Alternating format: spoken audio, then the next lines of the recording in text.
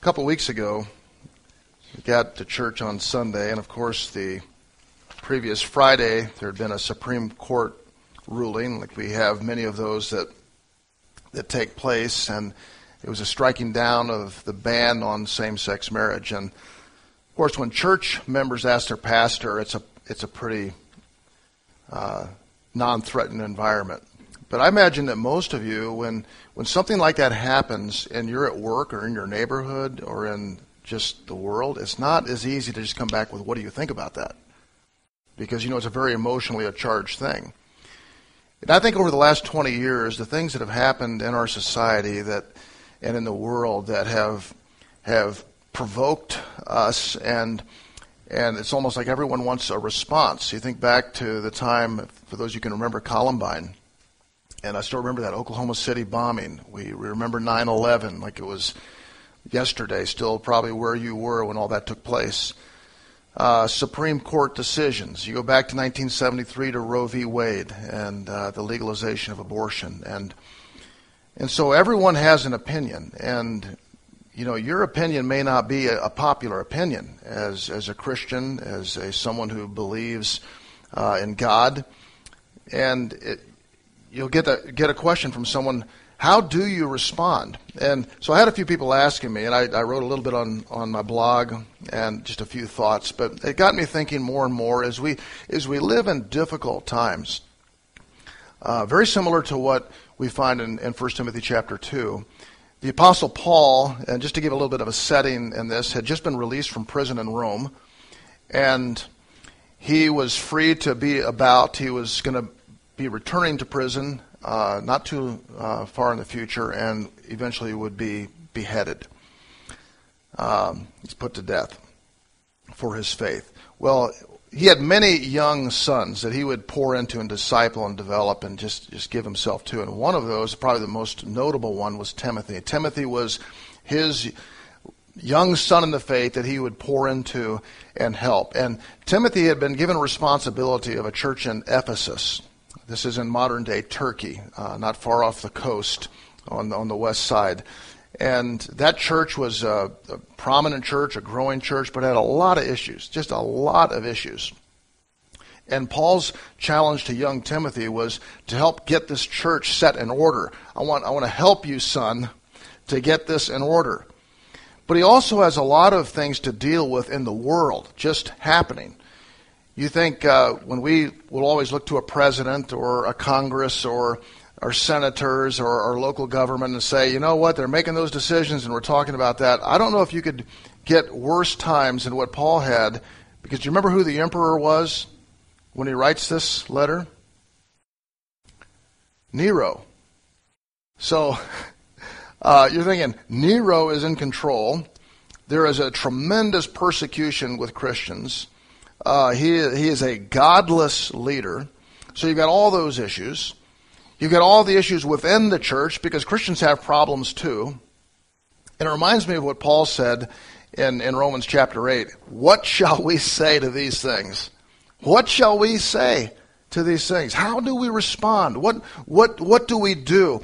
And I think when you look at the decay, the moral decay of our society, you look at the changing of laws, you look at all of the problems, the difficulties, and the threats, the world events, the cataclysmic things like earthquakes and fires and tsunamis that wipe away thousands of people, hurricanes and tornadoes. What shall we say to these things? And I love this passage because Paul begins by speaking to Timothy, and he says, I urge then, first of all, that petitions, prayers, intercessions, and thanksgiving be made for all people. So if we kind of narrow that statement down, he's saying, I urge you, Timothy, first of all, pray for all people.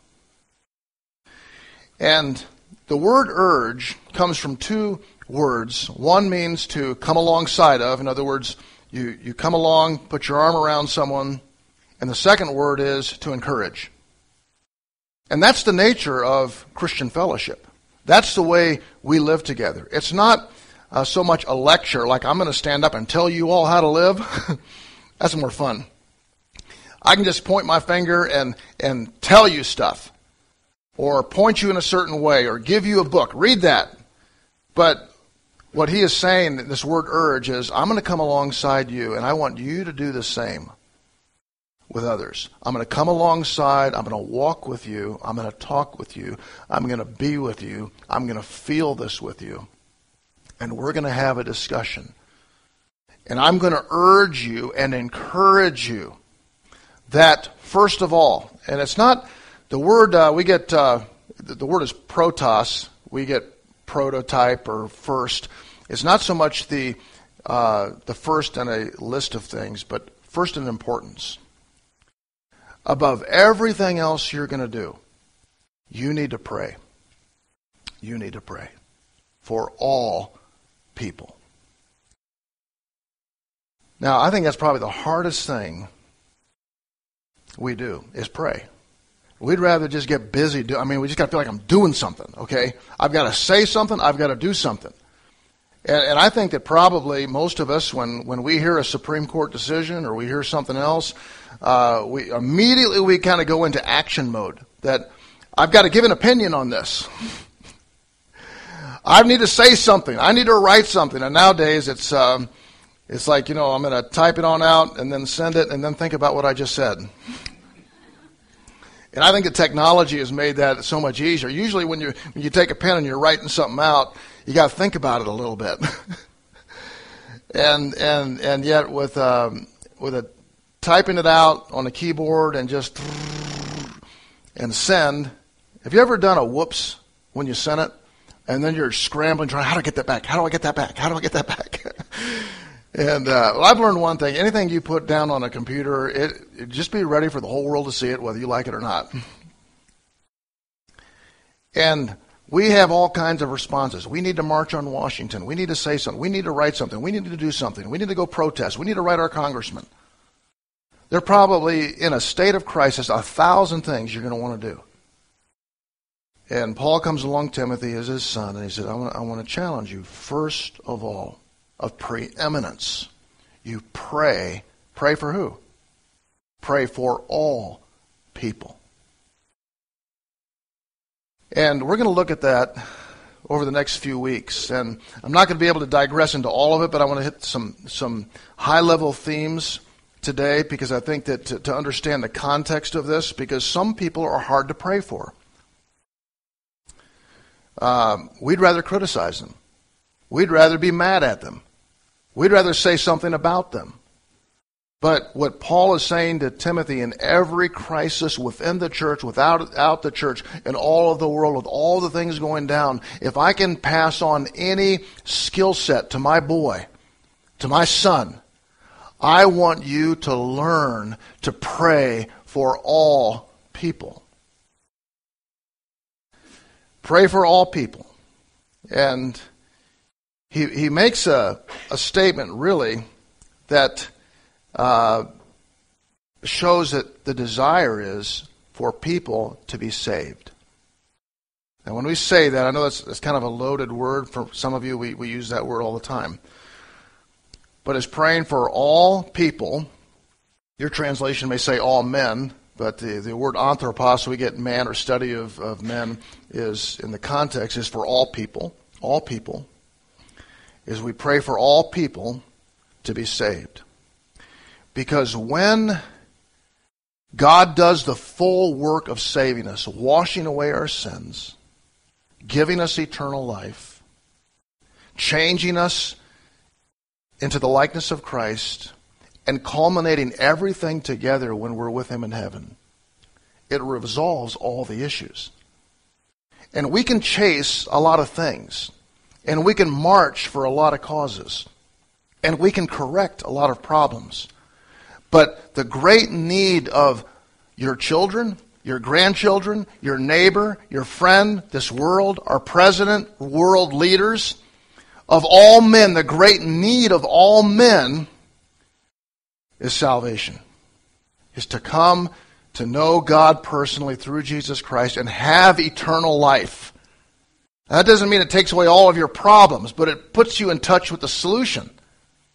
And that's the great need. And that's what I believe this church needs to be energized toward that, to pray for all men to be right before God relationally. And it's amazing how all the issues begin to be resolved. So the thesis that I'd like to lay before you here is pray for all people to be saved. And there are three, I think, compelling reasons. In the text that I read, you'll see all people in verse 1, all people in verse 4, and all people in verse 6. 3 times it's mentioned all people. And I'll kind of give you my 3 reasons right up front and then just expand a little bit this morning. The first compelling reason that I pray for all people to be saved is because it is God's will that all men be saved.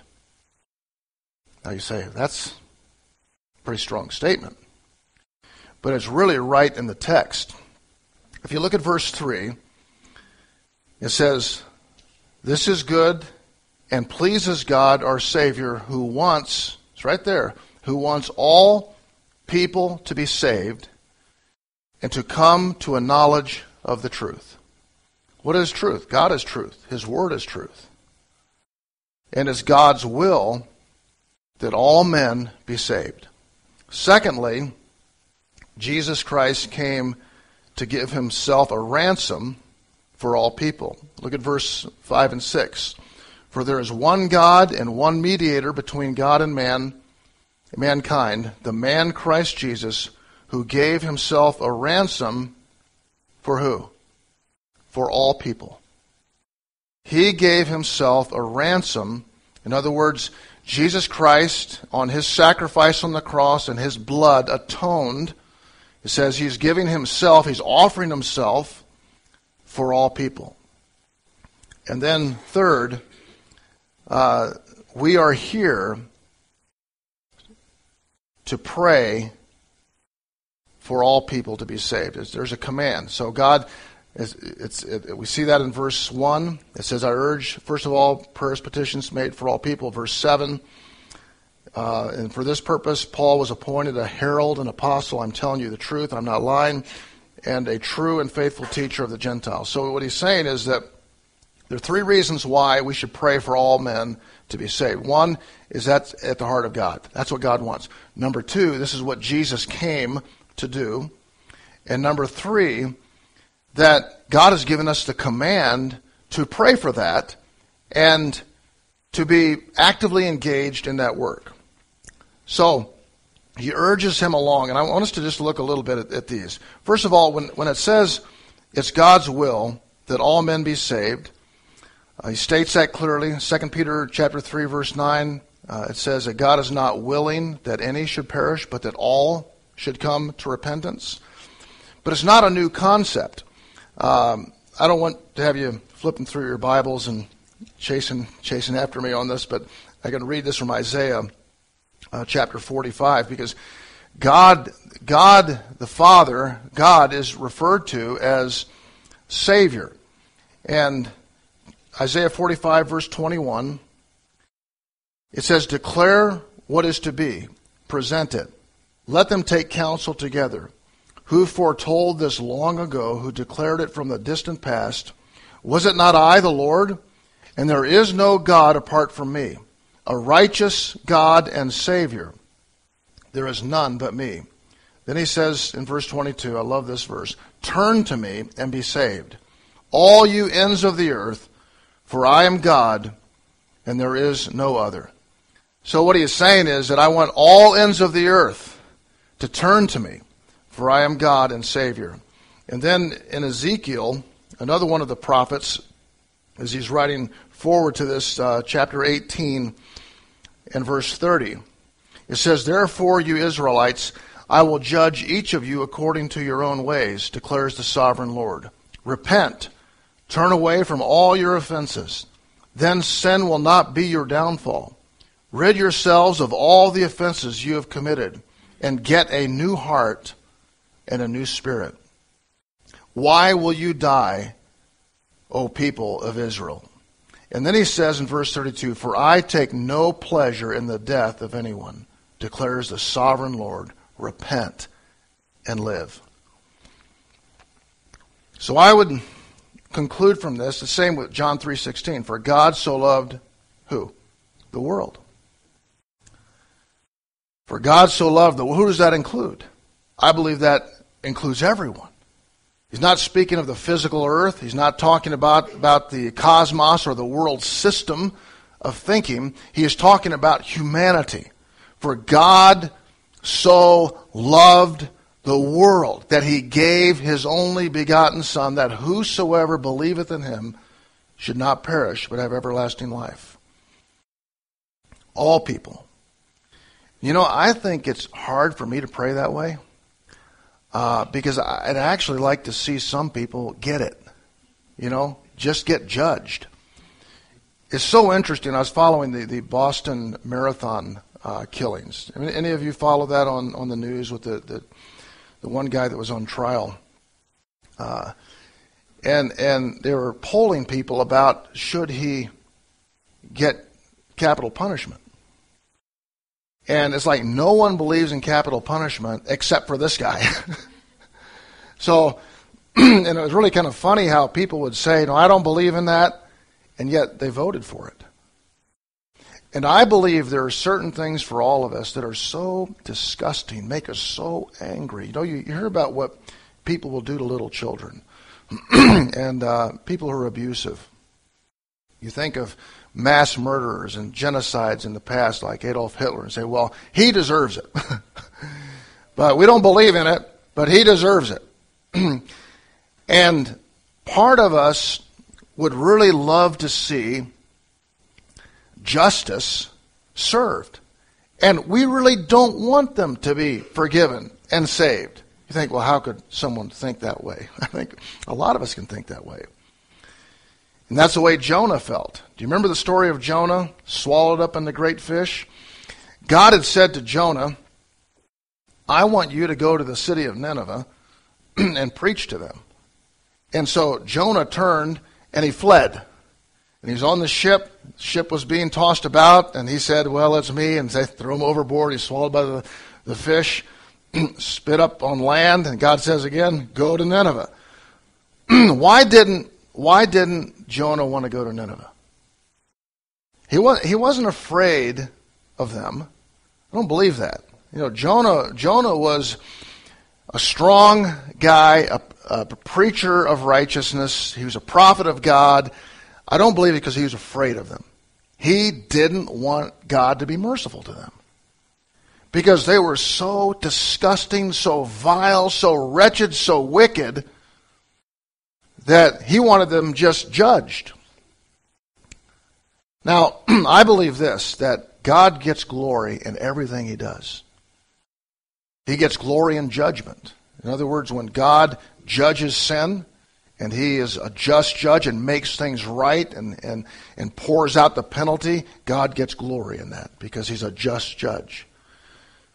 But and I probably don't express this the best way, but I think God gets more glory when he forgives. And on the basis of Christ, all of the justice and wrath that God has toward those wicked, vile sinners who have done those horrible things that we hate, all of that justice has been poured out on his Son, Jesus, on the cross. And because of that, people can be forgiven. They can be forgiven. And I believe God gets great pleasure and great delight in the forgiveness that way. Now, when I think of all people, God wants to save everyone in Boulder Valley, everyone here, and I'm trying to think through. God has great passion and great desire to save all people in Boulder Valley. Some of them I'll look at like the person just ran you off the road. You have a harder time feeling that way.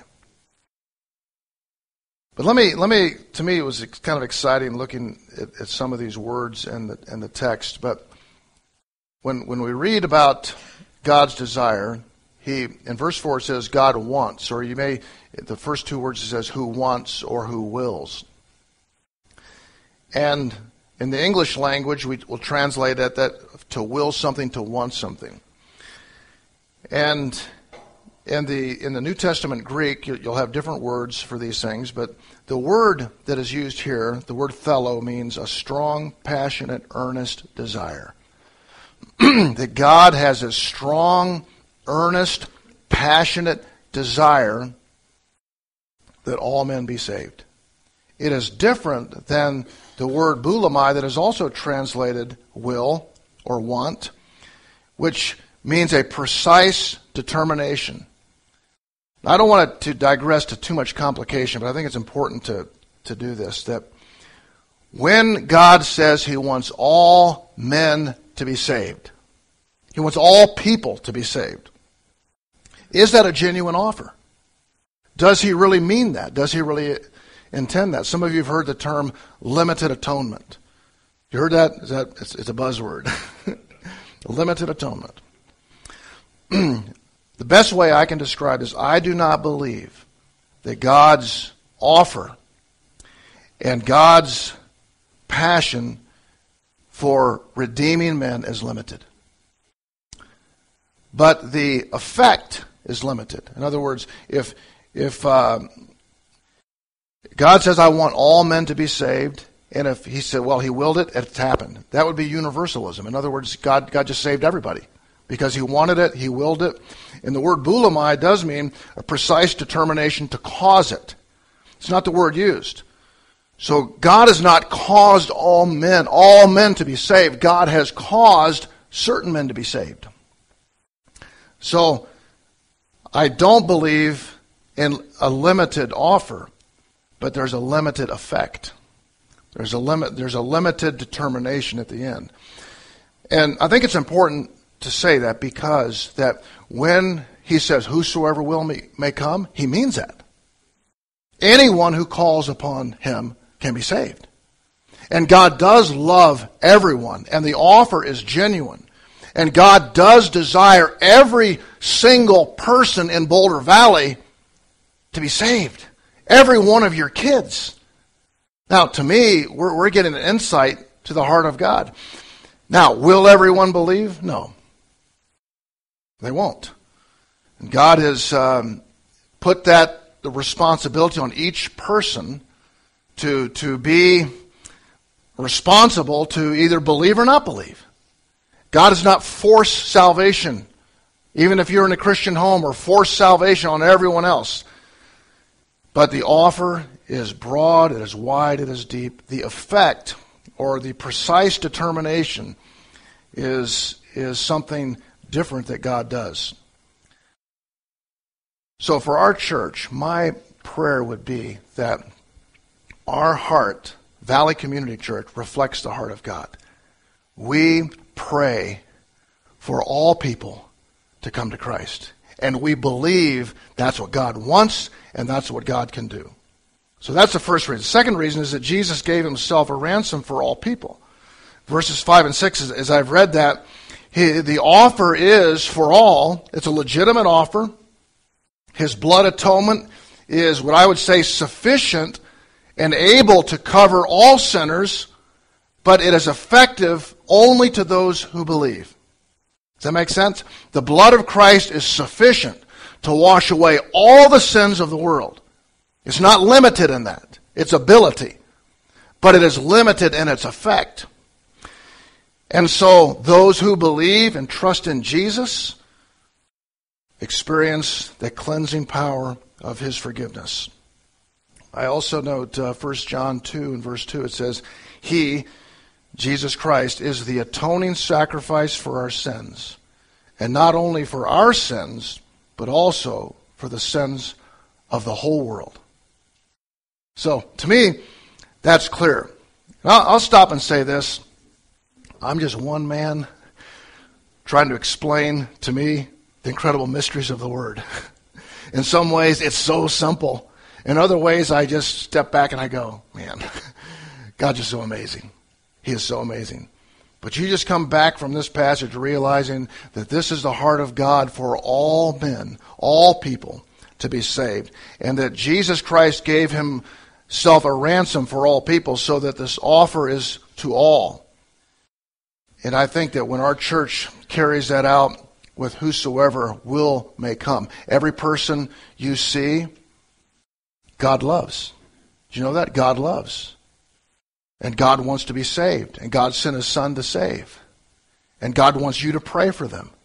And God wants you to be an agent to do that. Now, a lot of us feel like, I don't know what to say. I don't know what to say. Well, that's why He says, first of all, I want you to pray. I'll give you what to say later. If we could just get praying. So the first reason is that God, His will is that all men be saved. The second reason that Jesus came Himself to give Himself a ransom for all people. And the third reason, and I'll conclude with this, is that God has called us to pray for all men to be saved and to be participating in that work. We call it evangelism, or evangelistically sharing the good news. If this opportunity to have your sins washed away and have eternal life with God is true, then it should be the most exciting thing we ever talk about. It should be. And it is the greatest need of the world. What's our president's greatest need? It's the same as your son or daughter's need. It's salvation in Jesus. And when we have salvation in Jesus, we're now in touch with the solution to all of our problems. There are a lot of things that we do as a church, a lot of things we do as people. But this is the first we should be doing. In times of crisis and difficulty and despair and conflict and opinions flying here and there, the greatest need is not for you and it's your workplace to win a debate on same-sex marriage, or on abortion, or on euthanasia, or on capital punishment, and I'm not saying these things are unimportant. I'm not saying that. But I'm saying the great need is Jesus. The great need is salvation. And that needs to be what we think about, what we talk about, what we pray about. And the power of the gospel will transform all of those things into alignment with what pleases God. I think for the church, it's one of the last things we do is really care about things that are outside our world. You know this? And I'm the same way you are. I live in my little world. I live in my little world. I got my little world, and I go here, and I go there, and I live in my little world. Our churches are like castles. You know, they're like brick castles. We got a little moat going around, and we kind of sneak in on Sunday with all my friends. And all it is, it becomes like a country club. It's like a country club. Now, I'm glad we enjoy being together. You know, Sundays to me are so refreshing to be together. But the most important thing we have on this earth is telling people the good news of Jesus Christ and the hope that is in Him. That God loves them. That God sent His Son to die for them. If they believe upon Him, they can be saved. You say, well, how do you know that? Well, think about it. Of all the things we might do, read the Bible. Okay, I think the most important thing is the exposition of the Word of God. When we get to heaven, we're going to see the living Word of God, right? So when we get to heaven, we'll enjoy that forever. Well, fellowship. Well, we'll enjoy fellowship in heaven. We'll be with all our friends in heaven. How about prayer? Well, we'll be talking to Him face to face. But the one thing you're not going to be able to do is share with your neighbor the good news if he's not believed. And I believe this, that God's supreme and eternal end is His glory, and that's our chief end, so to speak. But I believe in this world that the task of this church is spreading the good news of Jesus. To tell people about the love of God. And you know what my prayer would be? That God could use Valley Community Church to be like a catalyst to start a tsunami wave over Boulder Valley of the love of God and the expression of Jesus to forgive sins and the giving of eternal life. And that God would do that through all of us. Because I think that when we huddle up our holy huddles, our castles, our little worlds, we become what I call Dead Sea Christians. You know the Dead Sea in the Middle East? Why they call it the Dead Sea? Because everything's dead in it. Because it has water flowing into it and no water flowing out. And that's the way a lot of us are. You know, we get taken in, taken in, taken in. It's all about me. I'm taken in, taken in. We're not giving out. And I think you need to take in, but we also need to give out. It's not hard. It's not hard for me to pray for my grandkids' salvation. I do that every day. When Diane first got pregnant, this is a while ago, not presently. Immediately, we didn't know it was going to be Sarah yet, but I started praying for her salvation right away. It's not hard for me to pray for that. But can I challenge you this morning as we leave to let it go outside of your world, your kids, your family? Some of you have family members that don't know the Lord. How much do you pray for them? You say, well, I don't know what to say. No, pray for them. Pray for them. God will give you what to say in time. But if we would pray earnestly for our family, how about our neighbors? People living right next to us. How about strangers? You pass every day. Did you know that you pass a complete stranger walking by you that God loves them, sent His Son to die for their sins? Are you engaged with that, praying for this city? What about your enemies? Well, I'd rather see my enemies fry. Well, I would too. If I'm honest with you, I'd rather see them just get it. But you know what? Jesus said this. Pray for your enemies. Bless them that curse you. Do good to them that despitefully use you. And you know what? God gets great glory in saving your enemies. The heathen. How often do you pray for Barack Obama? Well, I don't agree with him. And it's really easy for me to go down that path. What does he need? What does Barack Obama need? Not for me to go correct his politics. Not for him to get a piece of my mind. But he needs to know Jesus as a Savior.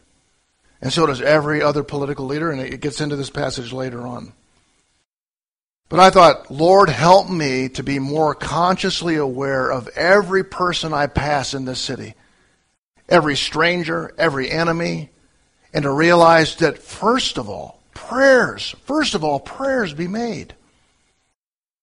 And as you leave today, I want to give you a little bit of an assignment. I'm not going to check you next week, but take a piece of paper or write in your Bible. Start putting down the names of the people, your family, your friends, your neighbors, your coworkers. You think of how many people this little group will rub elbows with this week. Just this week. This little group, how many people who need Christ this week? And I'll tell you what, if we're all praying that way, what do you think would happen? I think what we'd see is a wave of people coming to Christ. I really do. Because it is the will of God. It's why Jesus came. It's what He commanded us to do. And it's what God delights in doing. So I've been praying that God would bring me to break out of my little world, my little secure world, and start thinking of what God really wants to do. The love of God for this city. Do you think what He's done for you and given us this privilege to meet together and what could happen in Boulder Valley and in Denver? It's happened before. But I believe it begins when people start praying. You look through church history and you see all kinds of revivals. And sometimes they're just pure pragmatism. People just with gimmicks and church growth movement. We're going to do this. We're going to have a big show. We're going to do this and get a lot of people. But genuine heart transformation comes as a result of prayer. And praying for those that need Christ. And so my prayer is that you leave today with a desire to start writing down the names of people and thinking through and praying for those that you come in contact with every day. And base it upon these scriptures that this delights the heart of God. It's the reason Christ came, and it's first of all what we should be doing. Let's bow together.